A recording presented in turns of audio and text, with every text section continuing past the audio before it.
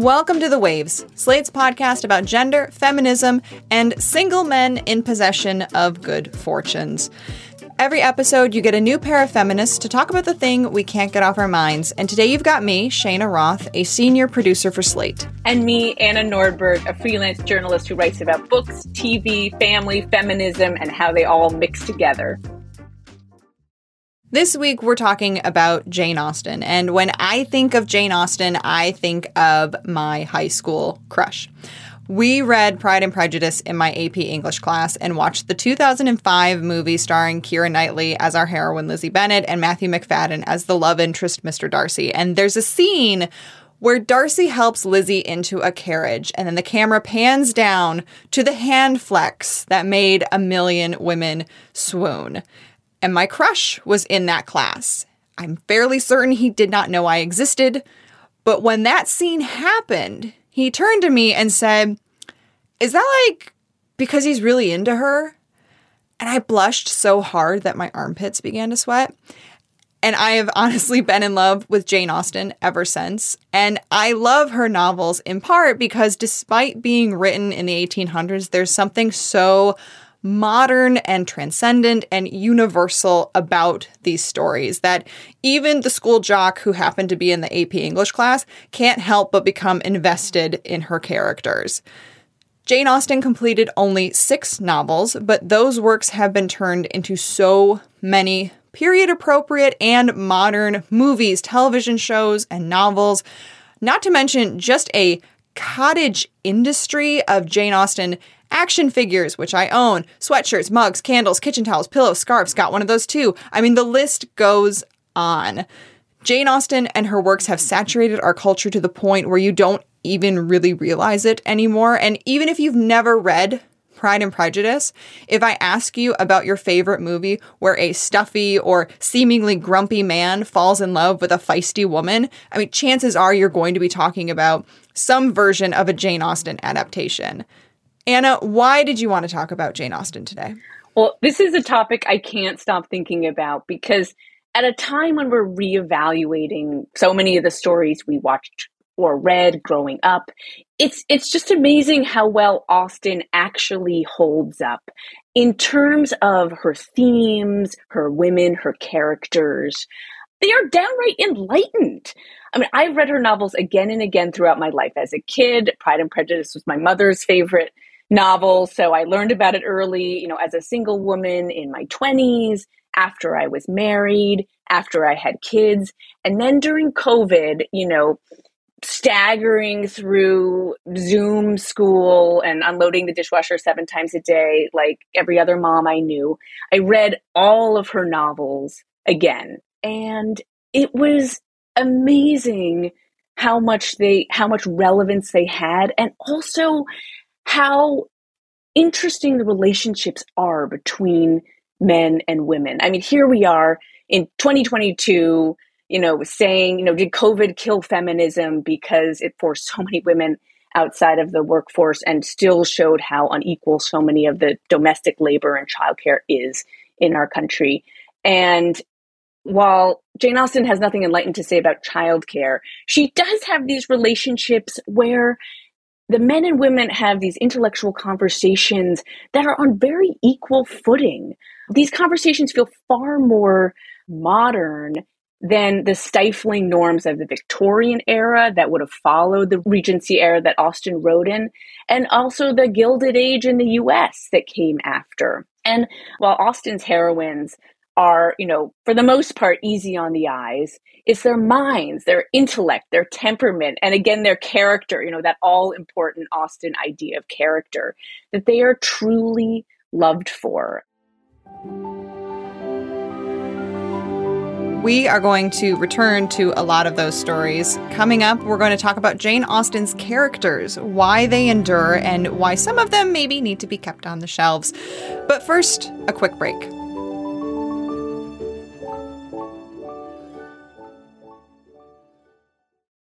When you need mealtime inspiration, it's worth shopping Kroger, where you'll find over 30,000 mouth-watering choices that excite your inner foodie. And no matter what tasty choice you make, you'll enjoy our everyday low prices, plus extra ways to save, like digital coupons worth over $600 each week. You can also save up to $1 off per gallon at the pump with fuel points. More savings and more inspiring flavors make shopping Kroger worth it every time. Kroger, fresh for everyone. Fuel restrictions apply. Hey Waves listeners, if you're loving the show and want to hear more, please subscribe to our feed. New episodes come out every Thursday morning, and while you're there, you should check out some of our other episodes too. Last week, we had an amazing conversation about the streaming wars and what gender has to do with what's going on at HBO. Welcome back to The Waves. Let's start with Jane Austen's women. They get to speak, which sounds like, well, duh, of course they do. It's a romance novel, but it's really not, especially back then. It's a big deal that the women were allowed to talk. And even today, women in media are really not given a lot of room to talk. There was a 2019 piece in Vogue that said, quote, females made up 34% of all speaking characters, a decrease of 1 percentage point from 2018. A new report from San Diego State University Center for the Study of Women in Television and Film found, while males accounted for 66% of speaking characters. And this even includes rom-coms. Just think about how much airspace the men take up in your favorite rom-coms. Women just don't get to talk. But in Jane Austen's novels, we get characters like Emma, who's also the title of the book, who says things like, quote, I always deserve the best treatment because I never put up with any other. We get sisters talking to each other. We get an entire novel about sisters in Sense and Sensibility, and female friends talking to each other. And even old widows and spinsters get to talk. It really is amazing. Austen's women have a lot to say, and they say it, in her novels and their on-screen adaptations. Women have far more dialogue than both the men do, and more than what we see in contemporary movies or TV shows. And it actually reminds me a little bit of the, classic films of the 30s and 40s, like Philadelphia Story with Katharine Hepburn, where the women actually speak so much more than they do now in contemporary Hollywood. And it's sort of like, what happened? When did we start becoming afraid of letting women talk? The enduring power of Austen, to me, should be a rebuke to all the concerns about, the marketability of movies that rely on dialogue driven by women. So, and I found even in the last couple of years, I've even had some sympathy for, poor Mrs. Bennet, who talks a lot and is very histrionic, as we know, and her nerves. But, even she really does get her say and is this full-fledged character. Oh, Mr. Bennet, how can you tease me so? Have you no compassion for my poor nerves? Oh, you mistake me, my dear. I have the highest respect for them. They've been my constant companions these 20 years. Papa! I think that is great. Let the women speak. That's one of the sort of central themes of Austen. And that's an interesting point that you bring up, Mrs. Bennet, who is the mother in Pride and Prejudice of the Bennet sisters. The fact that she feels like such a full character, even though the story is not about her. If anything, she's not really a villain, but she's kind of an antagonist in the book because she's just trying to get her daughters married. What's interesting to me about Austen is not only that her women speak, but that she has so many different types of women. There is not just a single Austen gal. I mean, some of them tend to share characteristics, like they all tend to be fairly intelligent. They tend to be well-spoken and mannered women.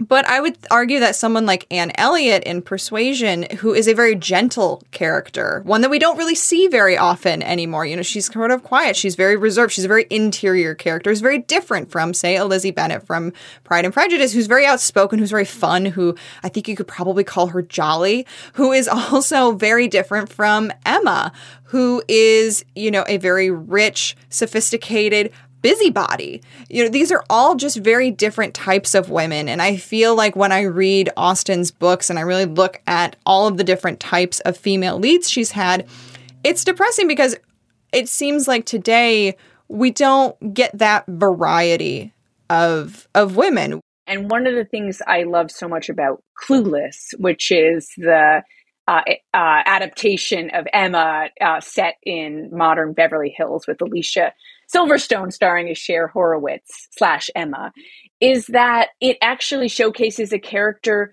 who we don't see a lot of now. Like the idea of she's charming and wonderful. She's also a total busybody, thinks she knows more than she does, and thinks it's her job to sort of change everyone's life around her. And it backfires terribly, and she has her learning lesson. Miss Stoger, I would just like to say that physical education in this school is a disgrace. I mean, standing in line for 40 minutes is hardly aerobically effective. I doubt I've worked off the calories in a stick of Carefree gum. If this were not an update of Emma, I could see it maybe being a harder sell, that the sort of busybody, know-it-all is actually going to anchor a film the way Alicia Silverstone anchors Clueless so amazingly. You know, all of her characters have flaws, even our amazing Lizzie Bennet. You know, she is the first person to jump on the George Wickham bandwagon. Wickham is the villain of Pride and Prejudice who slanders Darcy and kind of makes up these stories. And then we find out that he's actually the one who's been preying on younger women. And so Elizabeth is so quick to believe Wickham because she wants to think badly of Darcy. And she has to, you know, do her own come to Jesus at the end of the book and realize that she's also made her mistakes. And then Anne Elliot of Persuasion, in her gentleness, in her interiority, in the sort of unwavering courage it takes to lead a good life for yourself and others, even when your heart has been broken. And she does that. And she is Lizzie is all fire and witty quips. Lizzie is sort of what you see nowadays. Lizzie is sort of like the modern archetype of the ideal female character. She's sassy, but sweet. And, you know, you can take her out for a beer. She's almost, I hate saying this, she's almost the Manic Pixie Dream. Almost. I don't want to fully say it, but like, yeah, but we can't say that. But you see her as being the ancestor of the modern female character, whereas the Eleanor Dashwood, who is also a very gentle character, who, you know, puts her sister above herself and her own happiness. We don't see that anywhere near as much lately. I think it almost feels as though Austen was not afraid to have characters that you didn't like sometimes, that were cringy almost at times. And we just don't see that as much today. There is a movie that recently came out called Not Okay. And there is a disclaimer, like a trigger warning at the beginning of the movie, unlikable female character, which I think was part joke and part just like kind of pointing out that we don't really let women be unlikable nowadays. But Austen's books are filled with unlikable yet usually likable characters. Like, she balances that line really well. With COVID, I keep returning to these heroines of Austen because I'm like, they matter. They kept things going when, you know, everything was kind of going to shit, and they kept it together. And so I think I would like to see more complicated women, more sort of, you know, air quotes, difficult women, because that's such a charged word anyway. And I think Austen is, again, this reminder of like, were we more open to more versions of women and femininity and what it meant to be, you know, how you could be a woman, what that character was, you know, 200 years ago than we are now. And again, I think no, but it does bring up an interesting point. And that kind of draws a contrast, for me at least, to the men of Jane Austen. I sometimes wonder if they're really that great. You know, there's always the Mr. Darcy, which everybody thinks back to. He's given a pretty full character development. You know, he really changes throughout the course of Pride and Prejudice. But a lot of her male heroes feel kind of interchangeable. Edward Ferrars in Sense and Sensibility is Eleanor Dashwood's man, like her love interest. He really doesn't talk a lot at all throughout the book. And so I wonder if her male characters are just kind of meh. Well, Edward, I think we would call him an introvert today. He is very shy, so that is one of the reasons. And I do think Hugh Grant in Ang Lee's Sense and Sensibility brings Edward to life actually in a better way than Austen does in the book. Eleanor, I met Lucy when I was very young. Had I had an active profession, I should never have felt such an idle and foolish inclination. My behavior at Norland was very wrong. But I convinced myself that you felt any friendship for me. And that it was my heart alone that I was risking. I've come here with no expectations. Only to profess, now that I am at liberty to do so, that my heart is, and always will be, yours. But I hear you. Maybe you could say, the same thing in Mansfield Park about Fanny's love. She's the poor cousin, and she's in love with her first cousin.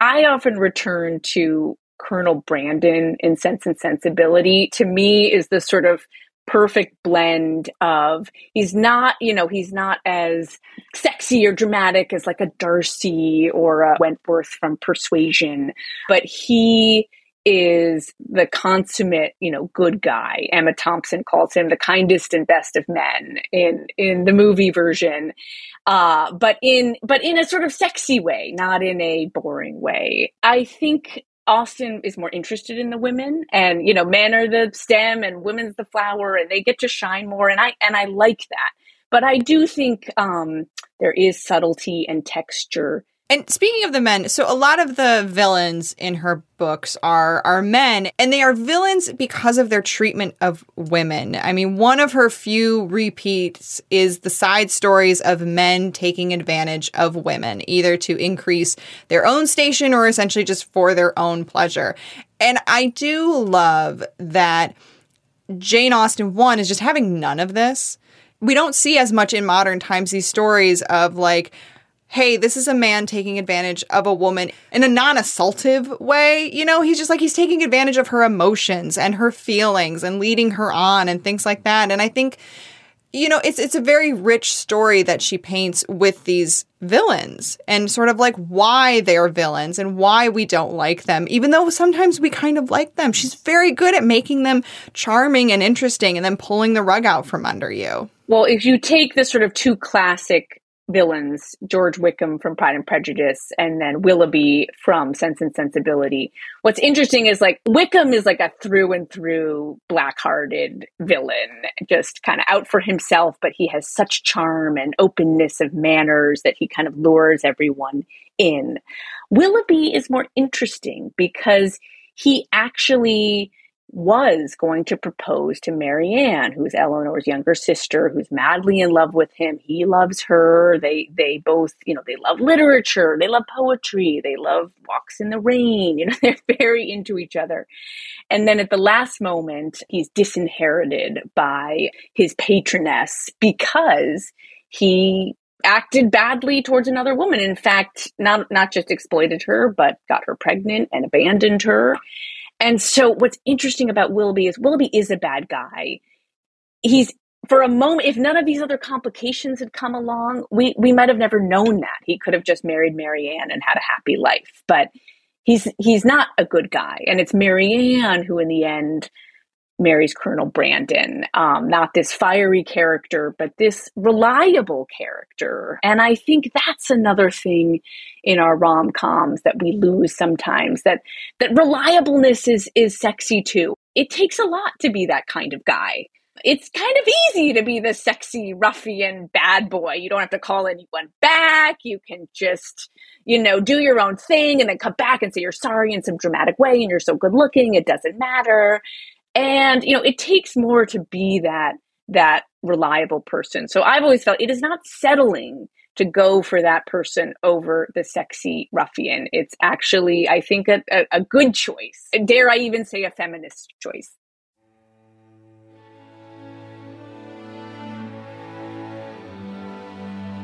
We're going to take a break here, but when we come back, we are going to get into Jane Austen's legacy. And if you want to hear more from Anna and myself on another topic, check out our Waves Plus segment, Is This Feminist? And today we are debating whether the proposals in Jane Austen's novels and the rejections are feminist. And please consider supporting the show by joining Slate Plus. Members get benefits like 0 ads on any Slate podcast, no paywall on the Slate site, and bonus content of shows like Amicus, Slate Money, and of course this one. So to learn more, go to slate.com/thewavesplus. And I'm a Slate Plus member. I love it. So definitely consider joining.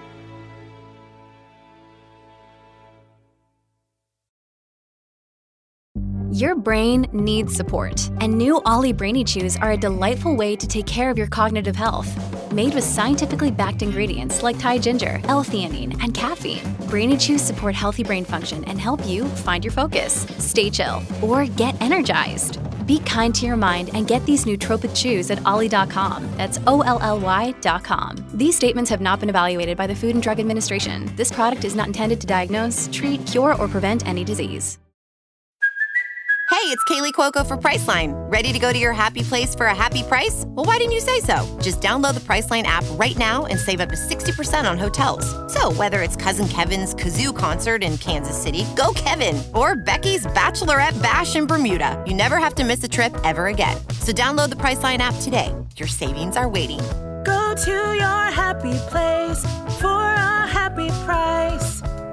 Go to your happy price, Priceline. Welcome back to The Waves. It is very hard to make a Jane Austen adaptation. It's one of those things, it seems, when they're good, they're really good. When they're bad, just set it on fire. The modern ones set in modern times seem to fare better, thinking of Clueless, of Fire Island, granted there's some exceptions. So, Anna, what is your take about all of the Jane Austen adaptations in general? Why are these so hard to get right? It's a great question. And I think the most important thing is very simple. It's, does an adaptation preserve the spirit of the novel? And it can preserve the spirit of the novel while doing very interesting new things, looking at it new ways, set in a contemporary time. But the spirit of the novel has to be preserved. When it doesn't preserve the spirit of the novel, like, dare I say, Netflix's latest adaptation of Persuasion, which sort of united the internet in wielding pitchforks against it. The problem is that the adaptation refused to kind of throw off the constraints of the novel. Everyone was in costume in Regency England. It followed the basic parameters of the plot. But the dialogue was just sort of like invented out of whole cloth. It sounded like a TikTok parody of Persuasion. The first note he passed me in church. The playlist he made me. One lock of hair from him, and one from his horse, Samson, whom I scarcely knew. And this cowbell, whose sad, empty knell best captures my melancholy. 8 years of it. Stop. This is, as one viral tweet put it, whoever wrote this needs to go to like a penal colony in Australia. It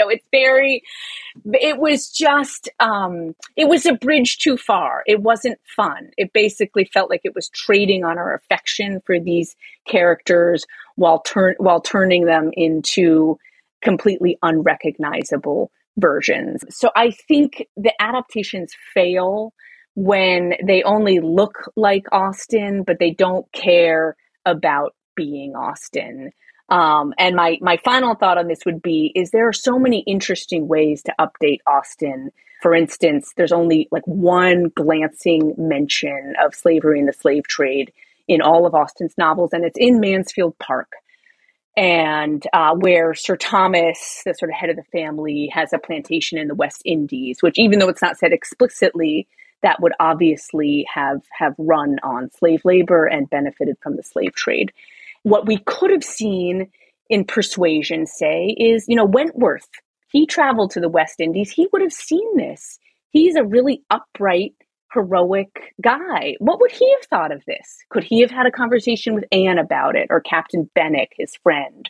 That's where I think you can push Austen into more modern territory. Don't make Anne Elliot sound like Fleabag. One of the areas that I think our culture in general tends to get wrong about Jane Austen is in the enemies to lovers trope, which you see in Pride and Prejudice. Elizabeth does not like Mr. Darcy. To begin with, he's very resistant of his affections for her, but they come together at the end.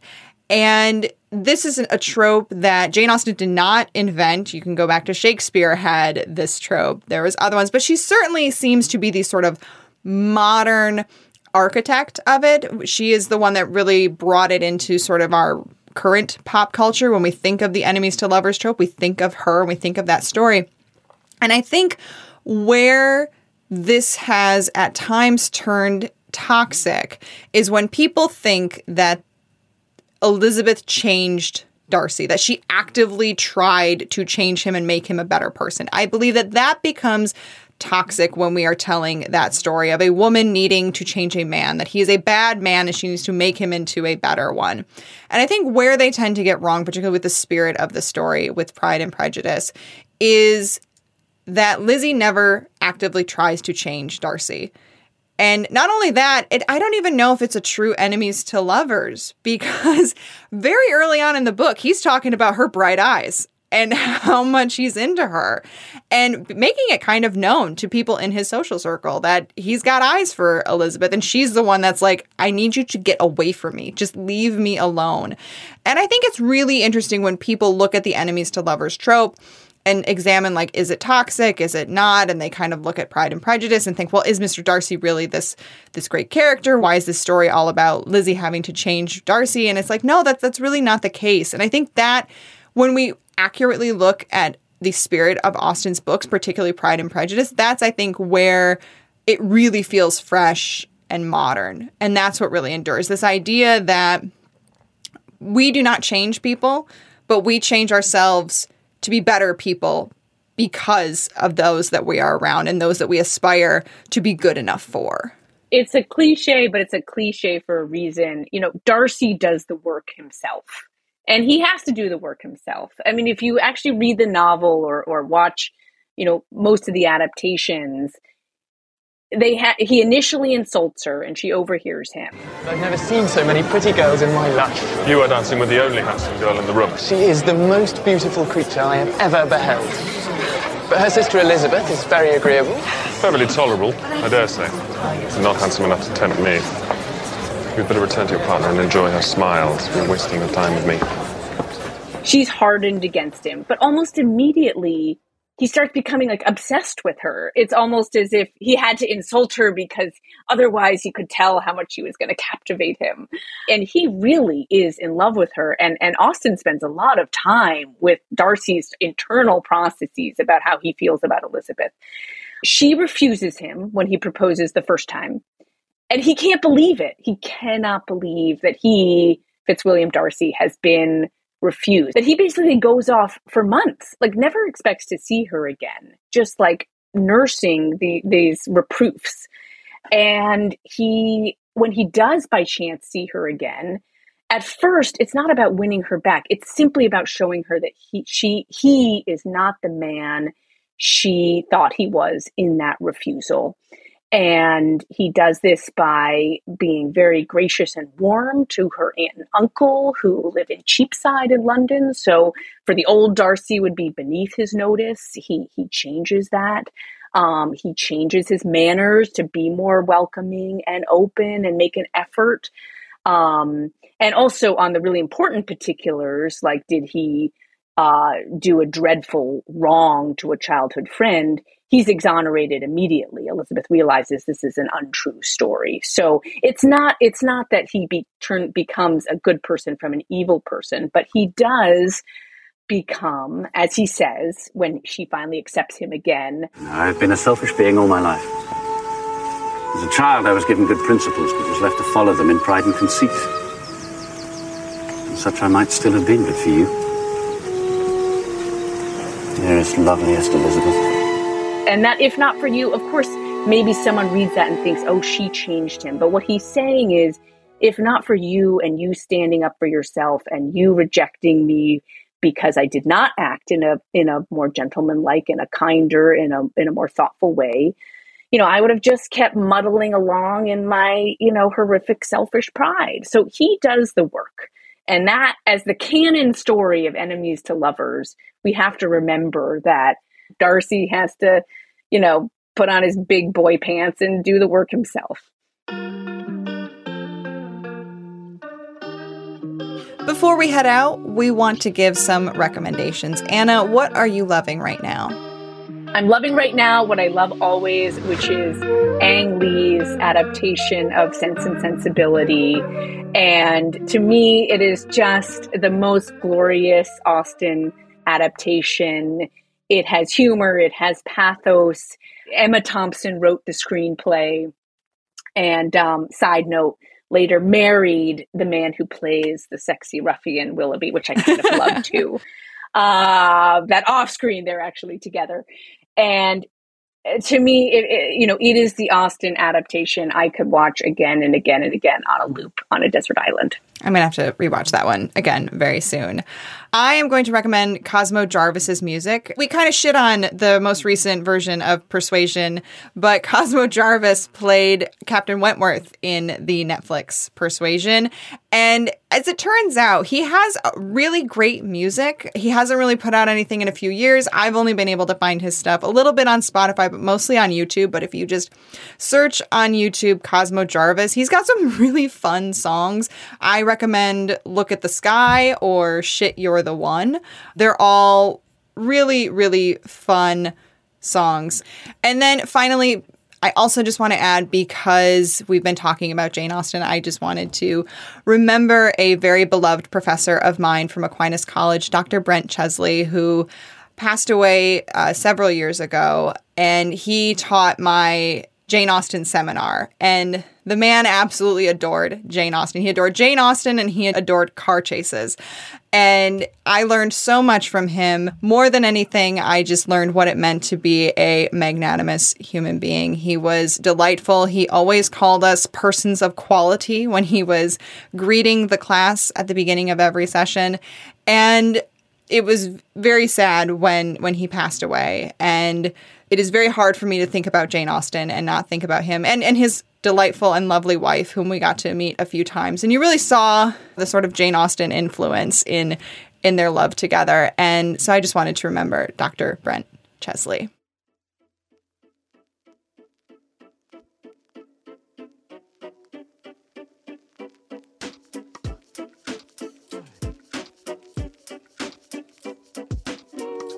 That's our show this week. The Waves is produced by myself, Shayna Roth. Shannon Paulus is our editorial director. Alicia Montgomery is vice president of audio. Daisy Rosario is senior supervising producer of audio. We'd love to hear from you. Email us at thewaves@slate.com. The Waves will be back next week. Different hosts, different topic, same time and place. This is the story of the one. As head of maintenance at a concert hall, he knows the show must always go on. That's why he works behind the scenes, ensuring every light is working, the HVAC is humming, and his facility shines. With Grainger's supplies and solutions for every challenge he faces, plus 24/7 customer support, his venue never misses a beat.